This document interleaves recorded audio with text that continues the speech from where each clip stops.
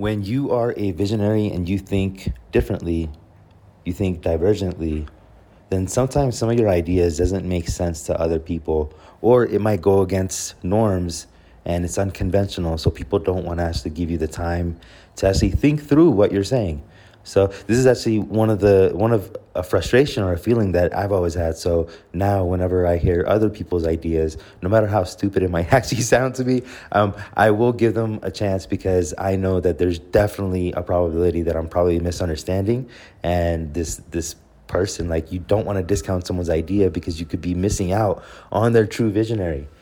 Now, how do you tell whether an idea is stupid or not? That's what this episode is about.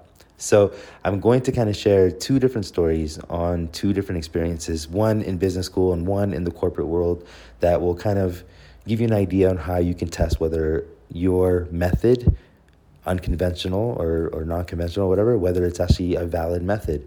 So in business school, I remember that I would just come up with my own ways, my own different models of evaluating things, and it just made sense to me.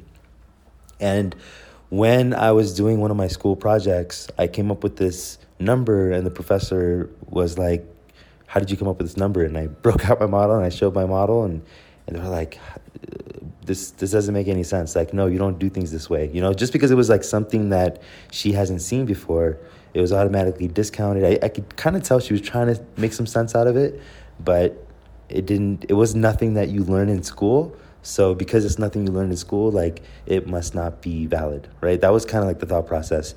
Fast forward, when I'm in my data science job, I actually developed a model to be able, like a prediction model to be able to predict the future with load, with how much a commercial property, how much electricity a commercial property uses.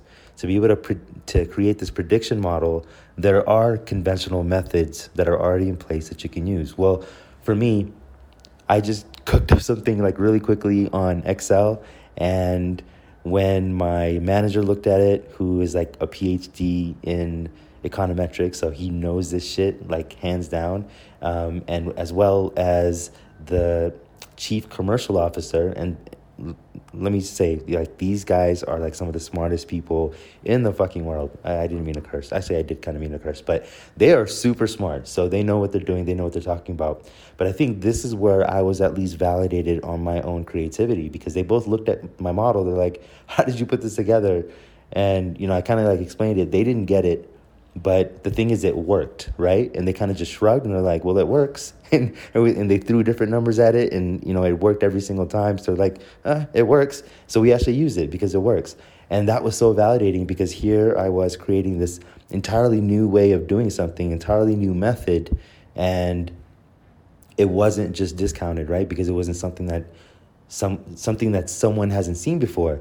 So the way you know whether your method is stupid or not, or dumb or not, is you actually test it.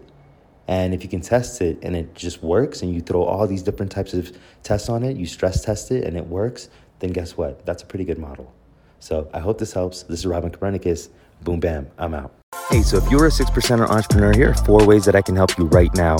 1, hit that subscribe button and the bell so you can always stay up to date on the latest marketing strategies and tactics from this podcast. 2, find out how much of a natural-born entrepreneur you are by taking the visionary quiz at robin.ws/quiz. 3, join the Visionaries Facebook group at robin.ws/group. And finally, 4, if you want to join the first startup accelerator that helps you skip investor funding, then go ahead and book a call with me at robin.ws/call.